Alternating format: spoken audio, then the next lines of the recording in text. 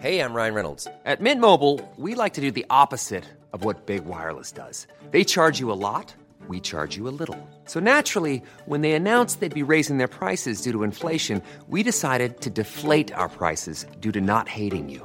That's right. We're cutting the price of Mint Unlimited from $30 a month to just $15 a month. Give it a try at mintmobile.com/switch. $45 up front for 3 months plus taxes and fees. Promo rate for new customers for limited time. Unlimited more than 40 gigabytes per month. Slows full terms at mintmobile.com.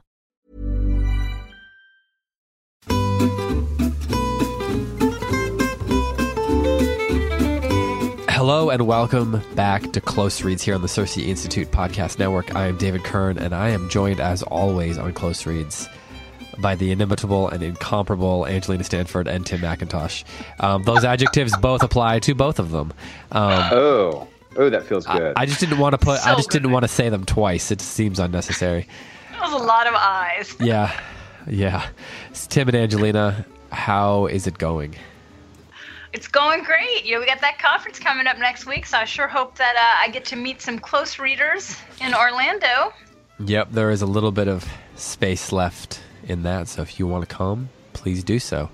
So let me just get this straight. You guys are going to be in sunny coastal Florida hosting a conference on classics, literature, the life of the soul, the life of the mind, and I don't get to go. I won't. You can come, Tim. He said you can still. There's still seats available. I'm so happy for all of you. Tim, if you can find a way to get there, I will let you in for free. But Close Reads discount.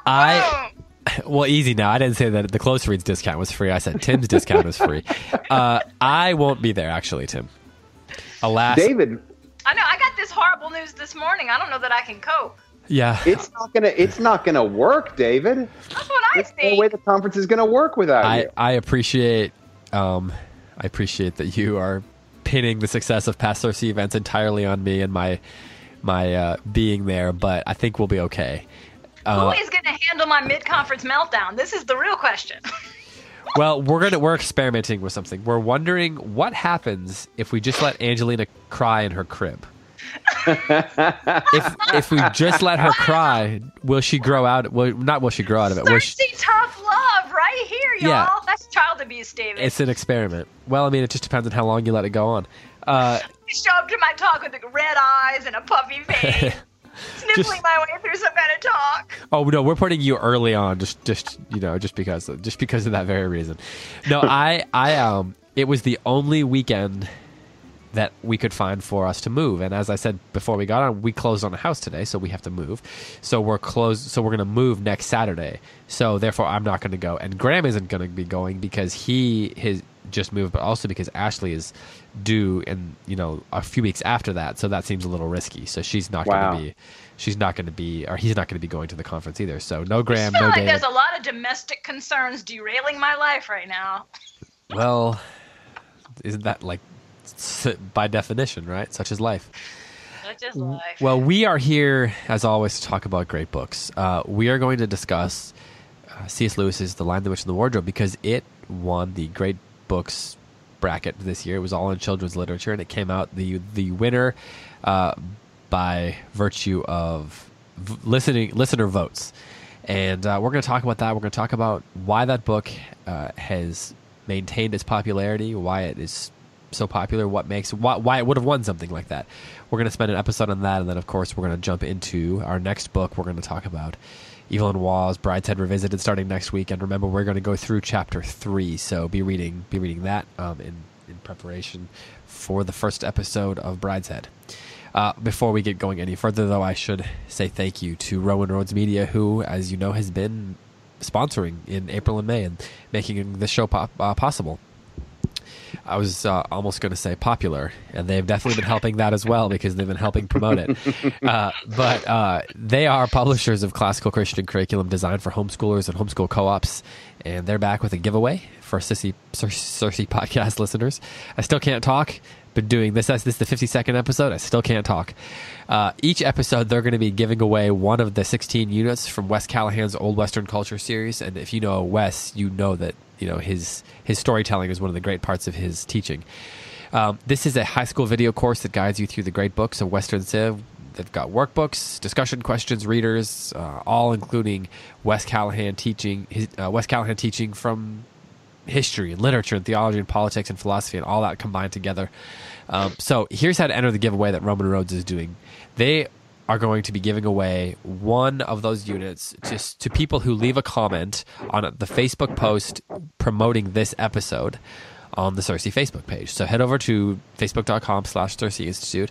Check out the post where we link to this episode of the Cersei Podcast Network. Comment on which unit you would want to win, and then a couple days after that, they're going to choose one winner of all the people who post there. You know the deal if you've been listening.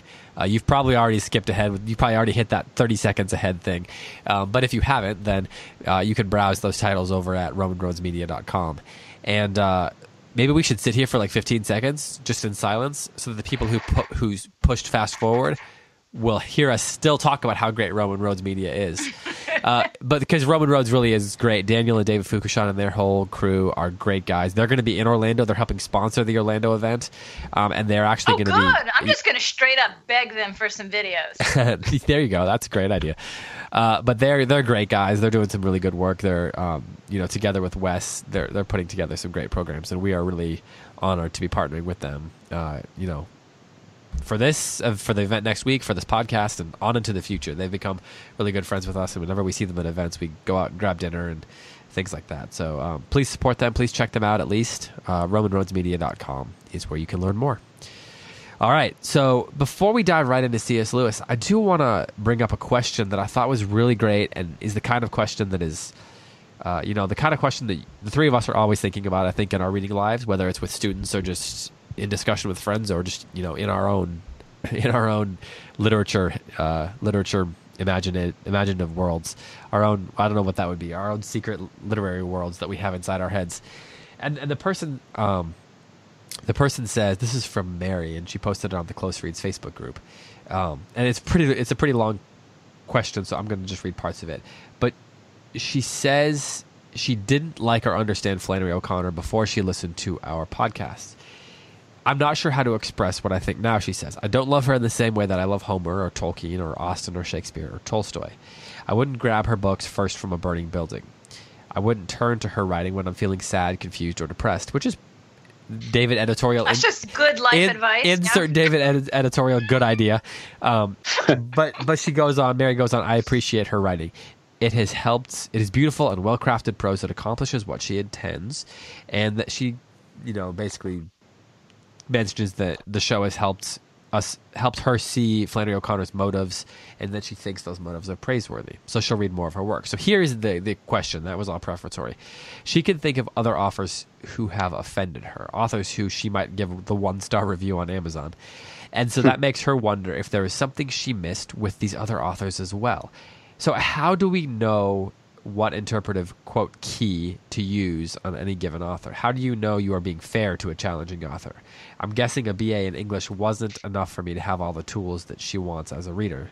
So it's disorienting, Mary says, to realize you misjudge someone like she misjudged O'Connor, and it shakes her readerly self-confidence. She mentions then that Allen Ginsberg was someone that she's wondering if she misjudged, that she read him for a senior seminar class and loathed him with every fiber of her being. Huh. She's not the only one, of course. So she goes on this and kind of talks about how she remembers getting into a heated argument between herself and a classmate where he defends Ginsberg and so on and so forth. But the question is, how do you know if you've misjudged a challenging or a difficult author, or an author that you otherwise hate? And I think this is a great question. I think this question, for some people, though probably not too many people, it could still be applied even to C.S. Lewis.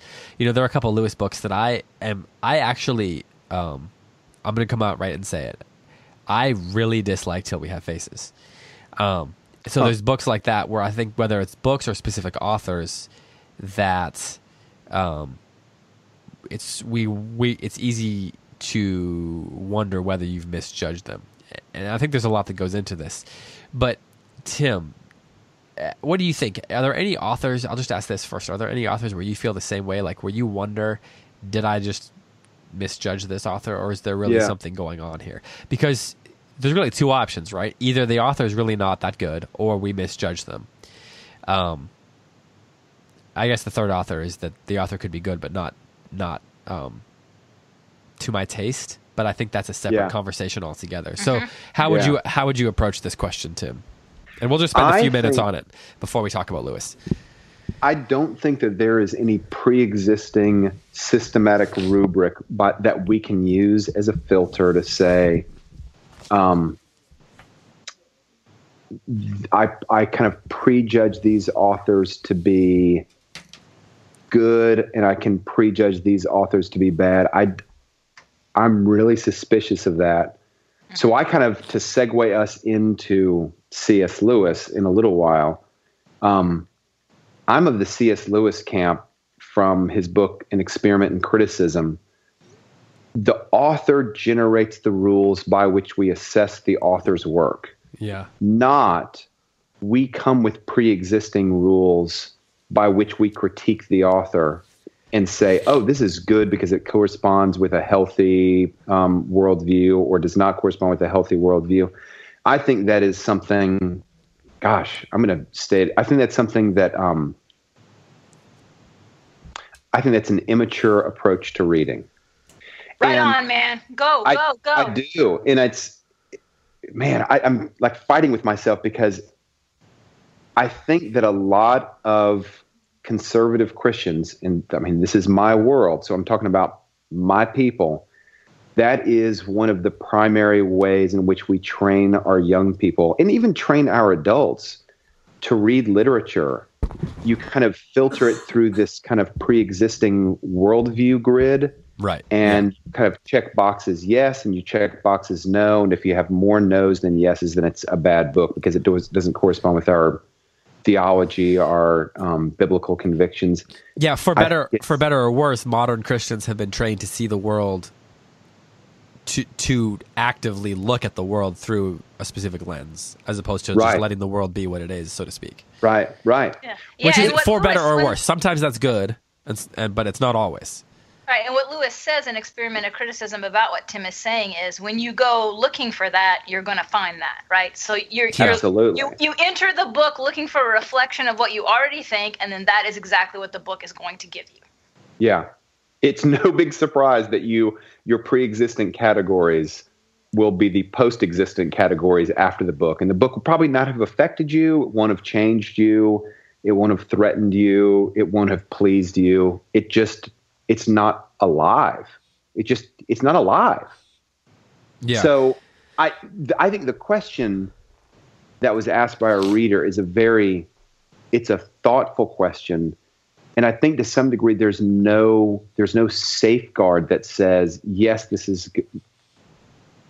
Here is the pre-existing kind of spreadsheet that you can use so that you can, I don't know, that you can assess. Now, having said that, I've read a couple of books sometimes, and I have put them down and I've ceased to read them, not because they didn't correspond with my worldview, but because I really felt that the author was lying to me. The author was.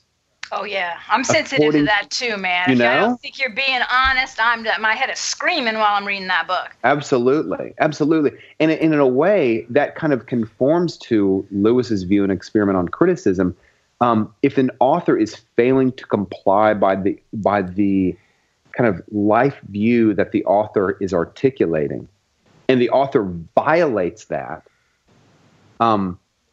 in a way, it sort of like demonstrates an incoherence in the author's kind of vision that he is casting.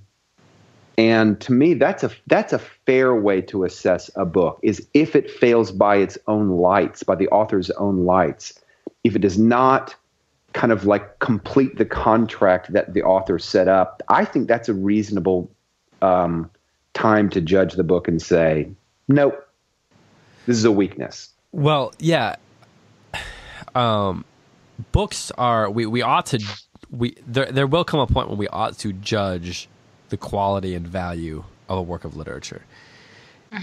But I think part of the problem is where you begin that, and too often we judge it based on something on the wrong set of standards.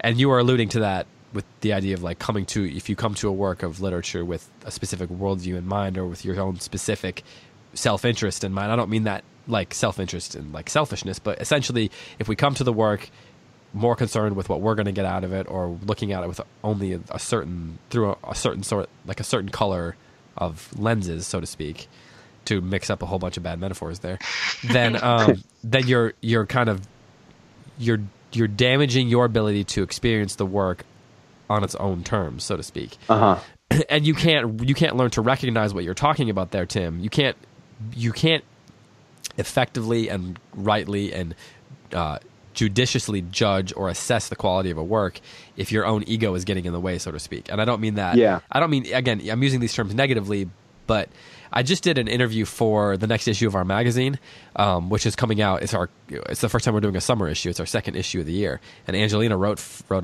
that article on mystery stories for it. But for the interview in the issue, I interviewed Alyssa Wilkinson, who's been on this, not on this particular podcast, but on our network before. And she teaches literature. She's a culture critic for Vox.com, but she also teaches at the King's College in New York City. And one of the things she talked about is how, as a teacher, we need to prepare students to read without ego. I love that.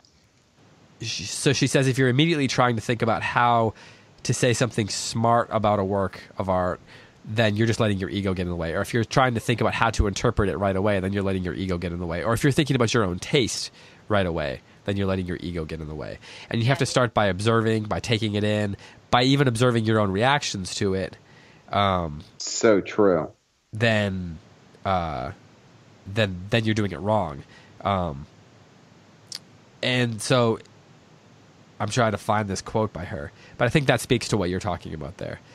So she says, "You guys, don't you feel like it's a dangerous proposition what we're putting forward? I mean, surely you guys.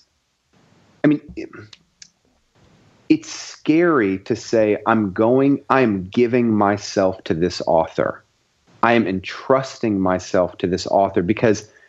I don't know about you guys. When I'm reading a new author, I'm putting myself in that author's hands, and I'm kind of saying, "Do with my imagination what you will." And especially as a younger person, or as someone who has not been reading, doesn't have a whole lot of time to read, it's a scary proposition because you don't know what this author is going to do.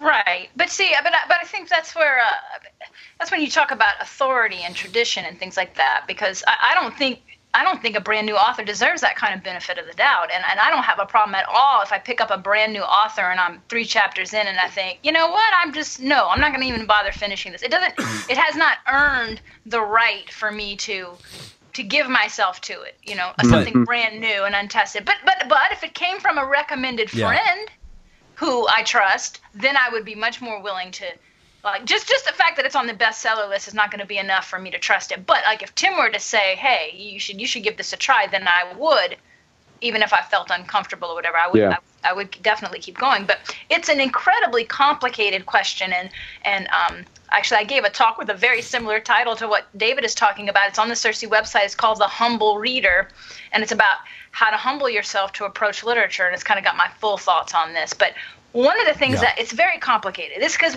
we all agree that there is such a thing as bad art, right?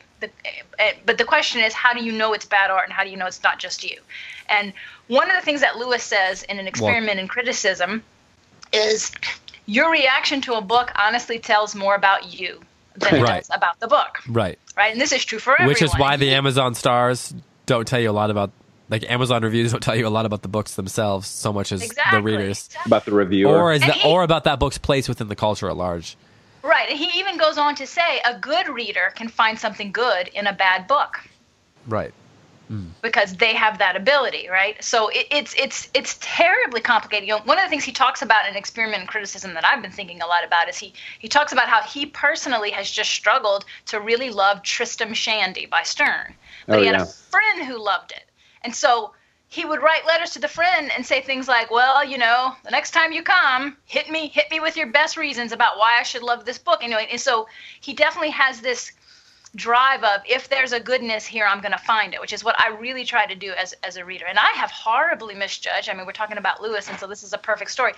One of the biggest misjudgments I ever made in my life about a book was about Lewis. 20-something years ago, I read That Hideous Strength, knew nothing about medieval literature or anything, and I hated it. Wow. Hated it to the point that for almost 2 decades, I referred to it as That Hideous Book. Okay, but then the more that I got into medieval literature, the more that I got into Lewis, when I revisited it, it is now my favorite Lewis book. And I feel like the biggest idiot. Yeah, it's a hard book. It's a hard book, and it's very weird in all the best ways that a book can be weird, because it's that medieval weird. But, my initial reaction said everything about me and nothing about that book. I did not understand that book, and I didn't know how to read it. I think one thing that good readers do, though, is... And Alyssa Wilkinson brings this up in the interview, actually, that I'm excited for people to read this interview. It's good. It sounds good. She brings up that a good reader actually learns to recognize what their own responses to a work of art mean. Yeah. Like you learn that where your own prejudices lie, or where you're like the kind of things you're going to judge, and you learn to be careful about them. Mm-hmm. So, and now I'm kind of expanding on what she said, but like a good teacher also teaches the student to do that as well.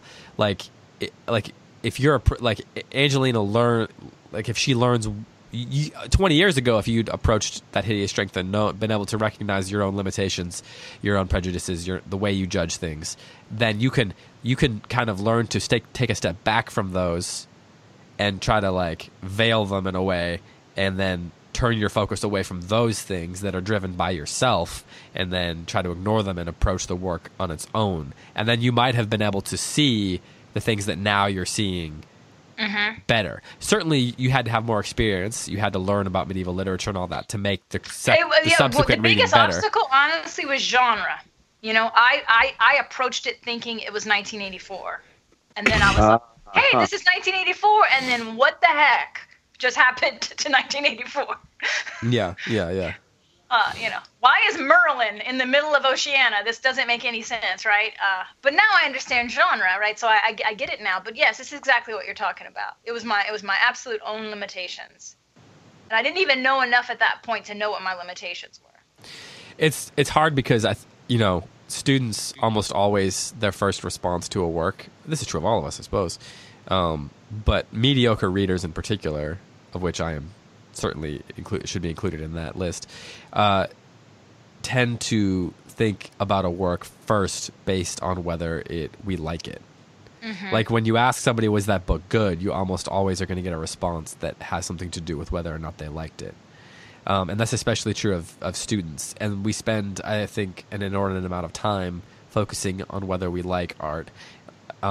It's like with movies in particular, like when I hear some of my students talk about movies, really what they're talking about is whether they liked it, which really has very little to do with the movie itself and more to do with the taste that has been in whatever sequence of events cultivated within that student. And that could have to do with any number of experiences.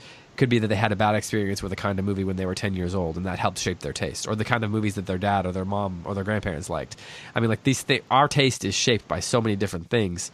Yeah. And really has nothing to say, as you guys have said, about whether or not a book is good. And so we've got to find a way to stop beginning our conversations with our own taste. You know what might be a fruitful exercise, maybe even as part of a podcast, is for each of us to name books that we hated. Like maybe it's That Hideous Book for Angelina. Books that we hated on first read, but also either knew in the moment or soon thereafter that it actually was really a great book, but we just hated it. So for me, Heart of Darkness by Joseph Conrad, I hated it when I first read it. And I also knew this is a really, really profound work of art. I just can't stand it. And now I actually 20 years after having first read it and had that reaction, I should really admire and even like the book now. Sometimes it just takes time. Like, yeah. Now that doesn't mean that like Allen Ginsberg for Mary, that Allen Ginsberg is, you know, maybe her like a fine wine that will mature with, maybe not. But I think maybe he is, or maybe he's just one of these new guys that hasn't earned the benefit of the doubt for greatness. But on the other hand, there's nothing wrong with trying to become the kind of reader who can find good things in bad work, as you said. Like, absolutely. I think we need to approach art at first, even art that on the surface we disagree with at least some grace, right? I don't know if that's the right word, but at least giving the creator, the artist, the benefit of the doubt, and trying to find charity. Yeah, absolutely. charity. Yeah, with a sense of charity. Yeah. And Lewis says that he doesn't ask, "Did you like the book?" He's much more concerned with why did you like the book, and we stop the conversation as if our taste is, the end of the conversation. I liked it or I didn't like it, and he wants to know why, which is something I always try to do with my children and my students, because very often the answer to the question why will begin to unravel the whole thing, and. I mean, I've had that happen to me where someone says they love a book that I hate, and I just think, okay, well, you're not even human to me anymore. But then I ask them why they loved it, and of course, they love the right things, right? And I think, oh, well, actually, we're very much on the same page, and you're a discerning person, and I can't presume that you loved it for all the reasons I hated it, kind of thing, right? Yeah, well, so this conversation, we could talk about this for episode upon episode, and really, it probably should be an ongoing part of, the life of close reads. But we do need to talk about Narnia. Mary, I hope we at least helped, or at least broached the subject enough to it's a great segue, because it's something Lewis had a lot to say about it, and I highly recommend that people pick up. It's a very small book. Lewis's experiment in criticism, where he just kind of rambles through how do you read a book, and it's not systematic, and there's no rubric like Tim says, and it's a tricky situation, and it's a matter of wisdom and experience and great humility. He says you have to surrender yourself to a book before you can give an opinion of it. Yep. And I do think that the idea, we have to abandon the idea that there is a rubric that's just going to tell us whether a book is good or not. Right. There are certain things we can look at, but like you can't just check a bunch of boxes and be like, well, 7 out of the 10, it's a great book, Or I should, because even then you might not like it, and I don't know. Anyway, we can talk. We're going to continue to have to talk about this. Can I say one more thing, David? I hope that the person who submitted that question I hope we have not twisted her question to make it into one that we want to answer. Like, I think the desire in that question is a good desire. Absolutely. Right. Yes. That shows a great humility to say, was the problem me? Yeah, absolutely right. I think the question is an excellent question. I hope that the reader, when she or he hears this, doesn't think, "Oh man, I just got scolded." No, the question is a great question. Yeah, because we're all the same way. Like, we are. How she feels about Ginsberg, I feel about many books that are considered great in the canon of literature. Me too. I mean, and Tim and I joke, we don't share a love of Hemingway. This is how I feel about a lot of modern authors. Like, give me 500 years and then we'll see if he's still any good. You're right. Well, speaking of books that are not 500 years old, we should talk about The Lion, the Witch, and the Wardrobe. But before I do, Angelina, Graham just texted me, and he wants me to tell you that he is currently working the jackhammer at his construction job, and he can still hear you.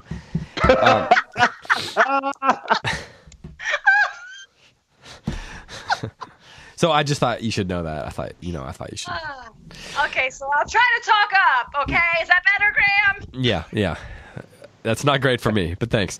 My ears are a little bit, tender now. Let's talk about The Lion, the Witch, and the Wardrobe. As I mentioned, it did win the vote. It wasn't surprising. There were 2 or 3 we kind of guessed would be in the running, and that was certainly one of them. This is a book that for a lot of people has a high degree of nostalgia factor going into it, into why people love it. Angelina, when was the first time that you ever read or had The Lion, the Witch, and the Wardrobe read to you? As a grown adult in my Okay. 30s, reading it to my children. Okay, so No kidding. No nostalgia factor for you, so that's actually None that's good. at all. That's good for the conversation. Tim, what about you? Very young. Yeah, likewise. Probably before age 10. Yeah, I was probably the first time I was probably 4. I mean, my dad read them to us fairly regularly, at least 3 or 4 times throughout my childhood. I'm so curious what Angelina's like. Yeah. What her. You are the minority, I suspect, within our listening audience. So I would love. Probably. Let's start with you. What were your first impressions? Like, this is a book that you had heard forever. I'm guessing was a great book, or at least when you went into it, you probably knew that people thought of it as a classic. Did it live up to your expectations, or not? So I'm gonna even show myself to be even more of the minority. Because most people, Narnia is their first introduction to Lewis, right? And it's the thing he's most famous for. But the reality is that it's the last thing he wrote, and the publishers were incredibly concerned that it would damage his reputation. They were? Yes, because it was a children's book and it was a fairy tale, both of which were incredibly out of fashion at that time. People wrote realistic children's books in the 50s. This was published in 1950. And so he was a well-respected scholar. He's an Oxford PhD. He's a scholar. He writes serious stuff, and now he's going to derail himself by writing a fairy tale, right? So that actually is the way that I approached Narnia, because my introduction to Lewis was first, before I ever read any fiction of his, I first read his literary essays. So my introduction to Lewis was as a medieval scholar and as the world's foremost scholar on Edmund Spenser, which our readers may not know. So Edmund Spenser wrote The Fairy Queen, and Lewis was a medievalist. Let's be real. He's probably the only one. That's what I say. I say he's still the world's foremost scholar on Yeah, no doubt. So he adored Spenser and devoted his life to studying the Fairy Queen. So I actually read those essays and the Fairy Queen before I ever read Narnia. So then I read Narnia and I'm just like, oh my goodness, it's the Fairy Queen. So my experience was that I loved it because it was so heavily literary and it was so deliberately Spenserian, and I was so tickled about that. And when I teach the Fairy Queen, we always talk a lot about Narnia because my students come to me and they are immersed in Narnia. They have grown up. They chapter and verse me when it comes to Lewis and Tolkien. They know those books so much better than I do, and so they'll pick up every little thing. So for me, I read The Fairy Queen, and then I loved Narnia. For my students, interestingly enough, and parents and listeners who are like, how do I prepare my children to the great books, might find this interesting. My students who are very, very, very well-versed in Narnia find The Fairy Queen a piece of cake, because they come in there and they're just like, oh, that's from The Lion, the Witch, and the Wardrobe. Oh, that's where he got that Prince Caspian scene from. And, they're just, and it's all there. It's all, plot points are there. Theme and tone is there. Motif, image. I mean, it's just... It's a Spenserian wonderland. So I came to Narnia as an adult, and appreciating it that way, even while I was reading it to my kids as a fairy tale, and they very much enjoyed it. So that to me is success. Lewis says that. What good is a children's book if only children can read it? And it was something that for me absolutely worked on multiple levels, and I was just delighted with the very, very high literary quality. Angelina, I had no idea that it was Spenserian. I've never read The Fairy Queen. I know nothing about Spenser. Put down that Hemingway and go get you some Spenser today. Okay, can I just, as a side note, how hard would it be to read The Fairy Queen? How hard would it be for me to read The Fairy Queen? Given your level of intelligence? Pretty tough. Yeah.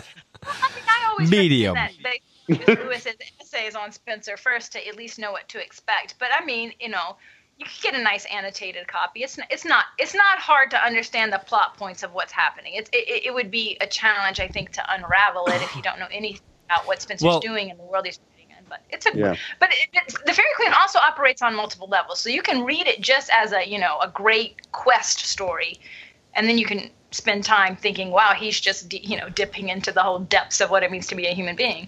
Yes. You could get what is it, Fierce Wars and Faithful Loves or something like that, Angelina? Yeah, that's the annotated version. There's a lot of good annotated versions. That's just of book 1 though, right? That's just of one, right? Yeah, so you could just do that, and it's not real long. Okay. He died halfway through, so there's only 6 books. There were 12 books planned. It was modeled on the Aeneid.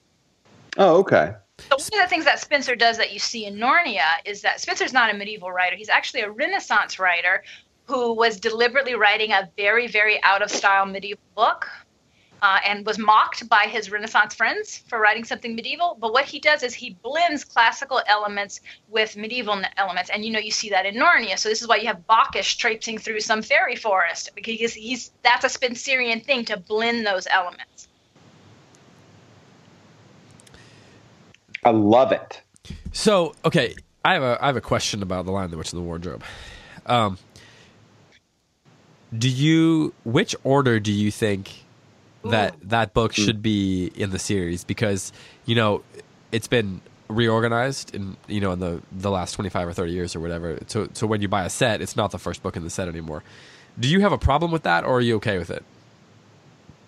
I have a problem with it. So I didn't know, and I went and bought, whatever the new version was, and so I read it in the quote-unquote the new order, right? Starting with The Magician's Nephew. Yeah. And I regret that. I wish that my children's first introduction to Narnia had been Lion, the Witch, and the Wardrobe. I think there is something very important about having your first entrance into Narnia be Lucy's first entrance. When she opens the wardrobe and sees that world, that needs to be our first entrance. I do not think we're benefited by knowing the backstory. I think it detracts. I agree with that wholeheartedly. Like, the first time you walk into Narnia should be through the wardrobe. Do you lose anything by backtracking to the Magician's Nephew? I think you do. Yeah, I think you lose some of the wonder of it. Because you already know who Jadis is. You know too much. It's like you read The Lord of the Rings, then you read the Silmarillion. The backstory's awesome, but it's a matter of time. It's not the entree. It's not the entree. It's really not. I think it takes away from some of the wonder of Narnia, because you're like, oh, okay, I know her. She's the alien from another planet, and it's too much, I think. Yeah, I mean, it's also just. I would argue it's a better book than The Lion, the Witch, and the Wardrobe. Although, than the Magician's Nephew. Yeah. I know not everyone agrees with that. Like, The Magician's Nephew is a lot of people's favorite, but you know what? Your taste doesn't matter. Really? The Magician's Nephew is people's favorite? Yeah, a lot of people. Yeah. No, and The Lion, the Witch, and the Wardrobe is not my favorite book in that series. As far as, and I actually don't think it's the best book in the series. But I like The Voyage of the Dawn Treader. I think Voyage is the best. But you're right in that The Lion, the Witch, and the Wardrobe has a sense of wonder kind of inherent within it that makes it really meaningful. It's the starter kit. Yeah. But I think, like, because Lucy and Edmund and Peter and Susan have so much wonder themselves when they enter that world, it translates to the reader. And a big part of that wonder is the doubt. And I think the doubt is a huge part of it. Like, none of the other books, you don't have this big question mark about whether the Narnia is real and all this kind of stuff. It's just assumed, right? But when you get into, when Lucy goes into Narnia and she has to convince them that it's a real place and they don't believe her, there's this, on the one hand, you can doubt whether she's telling the truth along with her siblings, or you can feel along with her the despair that they don't believe her. And as a reader, you become a part of that.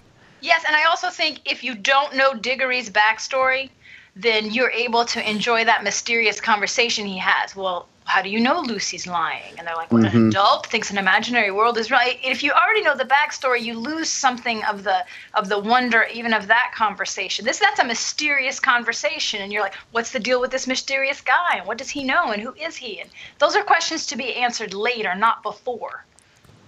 Right. Yeah. You don't need to have every answer before you start. So, Tim, you read it when you were young. Yep. How many times have you read it over the years? Not that many. Maybe 3 times. I borrowed one of my students' copies of it, and I'm halfway through rereading it. Oh, my goodness. I love that book so much. So I fully acknowledge it may be like a nostalgia-based reading. I don't think so, though. I'm here to tell you it's got adult literary merit. Go, Tim, go. It's wonderful. Why do you? I cut you off, David. Well, why do you think? I mean, the nostalgia thing is. I don't have a problem with this at all because. Well, why do you think the nostalgia factor has been so prominent for so many people? Like, what about it lends it to nostalgia? I think one of the things that's so wonderful about the book is it puts the children in charge, and the children see something. It's not that they're placed in opposition with adults, but they are part of this world that the adults in the book that we see only sparingly. You know, you see these kind of like bunch of adults that come through the manor that are getting a little tour or whatever. These adults have no access to the incredible world that the children have entered. And the children are they're given these kind of adult level responsibilities, and that those adult level responsibilities are dependent upon a child like wonder, because they are children. And I just think that the kind of dynamic between the very adult responsibilities that they have in the book and the kind of just the wonder of entering the wood, of meeting the Snow Queen, of hearing about Aslan, that juxtaposition of childlike wonder and adult responsibilities is just, it captures us. It captured me. And I felt like I was 10 again reading it. I loved it. I loved it. One of the things that I think is really great about those books, generally all of them, is the idea that it allows the children to be heroes, but it also questions, like, what does that mean? Because in certain cases, like, the characters make bad choices, right? Like, Edmund makes bad choices, but he ends up getting to redeem himself through his heroism. And like the question of what it means to be a hero and what does it take to be a hero and all those kind of things are so prominent in the book without being like overt about asking them, right? Like Aslan doesn't say to Edmund, "What are you going to do to be heroic?" You know, they work, these things just like work themselves out. They're just part of the story because the characters get the opportunity to be heroes, and it doesn't. It's not overblown. It doesn't like beat you over the head. But it's the kind of stuff, it's sort of what happens in a child's imagination, right? Like children are going around asking them, having characters in their heads asking them, you know, what is heroism? But they're acting out in their heads all the time opportunities to be heroic. You know, it's so great that the stories allow the kids to be heroes without setting up the adults as idiots. Yeah. That's a good point, yeah. Everyone has dignity. And so Diggory, you know, Professor Kirk, he's not a villain. He's not someone who's anti-action. He's not an antagonist. He's not an idiot. He's not an obstacle to overcome. He's not someone to deceive. He's a helper, but in a very sort of standoffish way, allowing them to do what they need to do. Yeah. He's like a mentor or a guide. They can go to him and get like good advice. Yeah, and he doesn't slap Peter and Susan and Edmund upside the head and tell them, "Go in there, it's real." He gives them a piece of sort of cryptic advice. And then they have to make decisions and act on their own and all that kind of stuff. You're right. He's there, but he's not dictating what they do. Right. He's not a protagonist or an antagonist. He's not forcing the action one way or another. One other thing I just have to say, is a side comment. You know, Aslan is the clear hero of the book. It's like we're with the four children. And in some ways, they're the heroes of the book, or they're the protagonists, and they certainly act heroically. But all of the book is built around the anticipation, the arrival, and the mighty deeds of Aslan. And I remember I went to go see The Lion, the Witch, and the Wardrobe when the movie came out, whenever that was, 10 years ago. Yeah. And somebody asked me what I thought of it, and I felt so guilty because I didn't really enjoy it. And the thing I think that I disliked, the reason the movie didn't work is because I just didn't like Aslan in the movie. Oh, I know. Liam Neeson, come on, that is not Aslan's voice. Oh, and just like the whole CGI of a lion, it just failed. And I felt guilty because he's the Christ character in the movie. And it was so nice to get reacquainted with like the Aslan of the book, because the Aslan of the book is absolutely golden. But But you know what it absolutely. probably was, though? It was probably an inability to capture awe, right? He's good but not tame, and I think that's an incredibly difficult concept just in general to grasp. And how would you even show that on screen? Like, he didn't have enough awe. That's such a great point, Angelina. It's such a great point. It's almost like if I were to make that movie, having seen how it fell short, I think what I would have done is I would have hidden Aslan a little bit more, if that makes sense. Because there's I think you almost have to. I agree with you. Yeah, you almost have to. Well, Aslan's an interesting character because in some ways he's kind of flat as a character. Like he's archetypal and all obviously. Yeah, all and of that. he's like a force, right? He's a force. Right. Yeah. But he's not like he and the White Witch both. They're kind of like archetypes that are a little thinly drawn. Like they're not great in-depth characters as far as that goes. But yeah, he's clearly the hero, or at least a hero, the most prominent. But in some ways, you could say they're not like the most in-depth. But these are thin, these are slim volumes. They're not that. But these are not flaws. This is very medieval in what Lewis is. I mean, this was one of the objections Tolkien had to Narnia, right? But Roger Lancelot Green. I mean, Lewis was ready to scrap Narnia because Tolkien didn't like it. But Roger Lancelot Green liked it, and Charles Williams liked it. Both of those guys, hugely medieval guys, they saw what Lewis was doing, and they encouraged him. But obviously, Narnia and Middle Earth are vastly, vastly different. But right. It's not a flaw that everything's so sort of flat. It's very Spencerian what's happening, and Aslan is supposed to be a type, and Aslan is like King Arthur and the Fairy Queen. So just like the 7 books of Narnia is not one unified story like the Lord of the Rings. It's a lot of different stories which are sort of held together by the fictive world of Narnia and the character of Aslan and the overall good versus evil battle. That's the exact same narrative structure and frame that Spencer's doing. 12 books, 12 different episodes, one magical land. King Arthur is the thread that comes through each one, in and out a little bit. He's the Christ figure. He's not super complicated. He comes in and does what has to happen. But structurally, Lewis is doing that same thing. So, I mean, it is true. Tolkien's right. Narnia is not Middle Earth, but it can't be. It's not what he was trying to accomplish. I mean, a fairy tale always has stock characters to a certain extent. It messes up the archetype if you want to get, let's get into Jadis's head and figure out, was she mistreated as a child? Why is she evil? You can't. That won't work in a fairy tale. Things have to be very clear in a fairy tale. Well, and the archetypes that were easy to recognize, which show up throughout the series, obviously, and in fact are sometimes repeated, like the icy witch type thing is repeated in the Silver Chair, and of course Jadis comes back in the Magician's Nephew, as you mentioned earlier.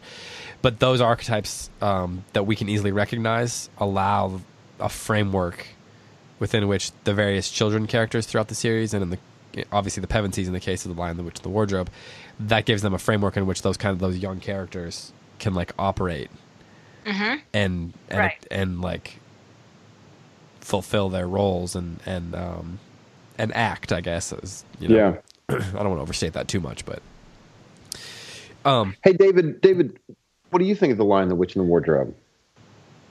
Well, I mean, I like it a lot. It's not my favorite. I like The Voyage of the Dawn Treader better personally. I think it might be a little better book, but the one thing I think about the nostalgia factor is I think the Christmas part plays into that as well. Like the idea of it being Christmas time in the snow, and then Aslan brings back some meaning to the cold and frees them from the witch and all that. I think that Christmas factor probably plays into the nostalgia factor that everyone kind of, that we remember the books fondly. And I do think that's actually one thing that the movie did manage to get across. But I liked what Angelina said. I can't remember which word you used, but you mentioned that a lot of these characters have, did you say nobility or distinction, or what was the word you used for I think I said dignity. Dignity, yeah. There's so much dignity throughout all of these different characters. Like Edmund has dignity, right? Mm-hmm. I mean, Edmund learns to have dignity, but the fawn, Tumnus. Mr. Tumnus. Mr. Tumnus has dignity. Yeah. The beavers have dignity. The beavers. The little squirrels who stand up to the witch and then get turned into stone for a while, they have dignity. The giants That's in their not easy to accomplish. That's good writing. yeah, it is. Yeah, the giants in their own way have dignity, and it's not the kind of dignity where it's like we're just told they have dignity. Like he never has to say that anyone's dignified, but he can show that, and in showing it, it's a lot easier to root for those characters. So many acts of small courage, but that are, from a child's perspective, just the exactly kind of huge, courageous moments that children have, right? It's not very often a child's going to be in a life or death situation, but there's so many. There's so many moments in Narnia, like was Mr. Tumnus makes that decision. I'm not gonna turn you into Jadis. Like that's a moment of courage. That's something a child I think can deeply relate to, right? Or the beavers making their decisions, and this is our last stand here. It's just yeah, there's a lot of nobility and dignity there. I wish I had read it as a child. I did not, but the nobility, the courage, the little acts of courage thing is a great point too, because like whether it's the squirrels or the badgers or whoever it is, all these different animals, the small acts of courage seem like they build up as examples for the children.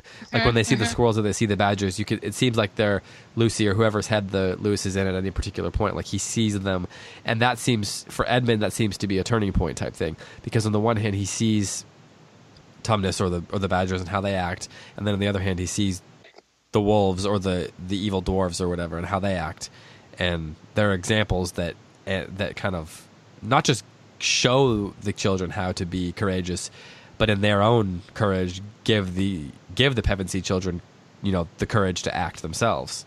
It's more than imitation; like it's filling them up with courage in a way. Yeah. Yes.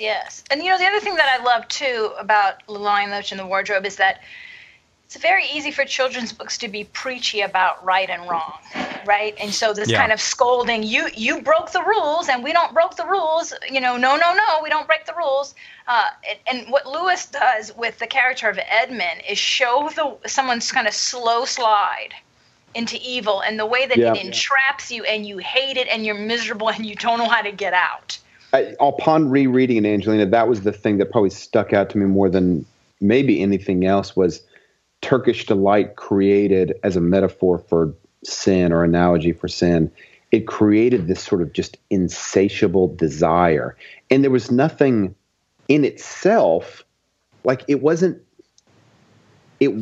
killing him. The Turkish delight was not killing him in itself. It was almost just like the kind of like redirection of his desire was what ended up being so harmful for him. Right. And I thought that was tremendously insightful. And the fact that he's instantly miserable, but he can't get out of it. Yes, he can't. He's constantly preoccupied with it. And that is how kids think. I was just talking to my high school students the other day, just kind of laughing about this. But I remember, and I bet you guys do too, don't you have these childhood moments where you thought you had screwed up so bad your parents were going to kill you? Like, I'm about to go home and get on the gallows. Because everything in our mind is huge. We're trapped. We can't get out, right? And then, I'd finally confess whatever it was to my parents, and they would have this, shockingly non-reaction, like, oh, well, okay. Study for that spelling test a little harder next time, Angelina. I'm like, that's it? I got a reprieve? No one had to die? Yeah. You're burying the lead here. Your parents used gallows? Mine used the guillotine. We were French. We totally should have gone for that. We were pre-French Revolution Frenchmen. So. Oh, okay. You had dignity. Yes, we had dignity. We had funeral marches, and you went to the gallows. But I mean, I can remember that walk home from school and just feeling like I am marching to my death. So I just feel like Lewis captures that sense of dread and that I'm trapped in these huge circumstances and I can't get out. I mean, this is something that kids really feel. This is what fairy tales do, right? They take the real fears that kids have and they show you how they can be overcome, and through grace and forgiveness and love. I mean, Aslan forgives Edmund, but the siblings forgive Edmund. Lucy forgives Edmund.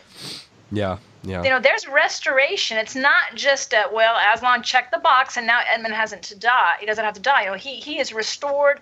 And then, like you said, Dave, I love that you said, and then he sort of earns it too, though. He has his act of heroic courage at the end and kind of earns his place back into it. Not that we earn our forgiveness, but you know how there's always that sense when a relationship has been, disrupted in some way, when there's some kind of breach, when you have this, you're glad, you believe you're forgiven and you're glad you're forgiven, but you also want to prove to your friend, I'm still your loyal friend. I'm going to, Right. I'm going to restore this somehow. I'm going to build this relationship back. And Lewis captures all of those elements. Yeah.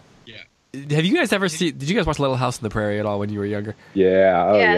yeah. Okay, Yes. so there was this episode that speaks to what you're talking about there, Angelina, where Laura is, I can't remember what she thinks is going to happen to her or what she did wrong or whatever, but she's so consumed with guilt that she sees herself on trial. And it's like in her dreams, every night she'll have these dreams. And like the judge is this like archetypal judge with like the hilarious wig, and he's sitting up like 40 feet up above, like at this giant desk, and the jury looks terrible. And actually there probably wasn't a jury, but it's all dark in the room, and like there's an actual hangman in the gallows, and she's having these dreams where she's so consumed with guilt, and then it turns out not to be really much of anything. Exactly. Speaking of dreams, I just got to say this because I read this today. So Lewis did an earlier version of this story, in I think the late 30s, early 40s, which he said was a miserable failure, and he destroyed it. But then he decided to give it a try again, but he was still having he had the idea of the 4 kids in World War II and being evacuated and going through a wardrobe. He had that figured out, but he couldn't get the story to work until he went to sleep and dreamed Aslan and woke up and said, that's it, that these stories are really about Aslan, not about the kids. I just thought that was cool. Yeah. Well, what should anything else you want to talk about related to this book? It's just wonderful. I think it stood the test of time because it has it's a great book. I was shocked. I did a little reading today, but I was shocked to find out that it is so highly read in public schools. Really, That is really remarkable. I mean, I guess I think of it as being a quote-unquote Christian book, which, of course, it wasn't published that way, and Lewis never thought of himself as a Christian author. But obviously, if it's being taught in public school, it doesn't have some kind of heavy Christian stigma like I guess I think it does. Yeah, I guess not. I've never thought about that. I guess I knew that kids had read it. Well, I don't know that. I was reading the statistics today for how many schools teach it. It's like one of the most all-time popular books to teach in school. No kidding. I mean, how does that book not end up on a banned book list? But, Fahrenheit 451's got to go. Like, I don't understand the world we live in at all. Yeah.